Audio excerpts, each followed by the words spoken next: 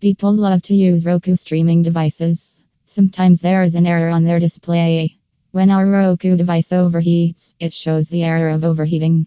We must fix them quickly so there is no damage to our device. There are several reasons for Roku's overheating. We can place our Roku device in the wrong location. We must change its location so that it works well.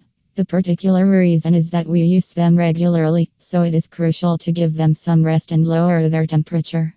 Methods to do Roku temp check. It is crucial to know reasons why it happens and how we can fix them. We will use different methods to fix the Roku device's overheating problem. It is necessary to use the best practice so that we can quickly fix them. We use a temp check to know the temperature of the Roku device. When our Roku device is overheating, there is a message displayed on the screen about a temp check. It means that it is unusually hot for our Roku, so it is necessary to cool them. Manual checkup. The ultimate and best way is to check it manually. We can put our hand on it and feel its warmth. It is crucial to fix them quickly. We can change its location and avoid places near hot spots. When we place them over the device, it also changes its heat and starts the Roku's overheating problem.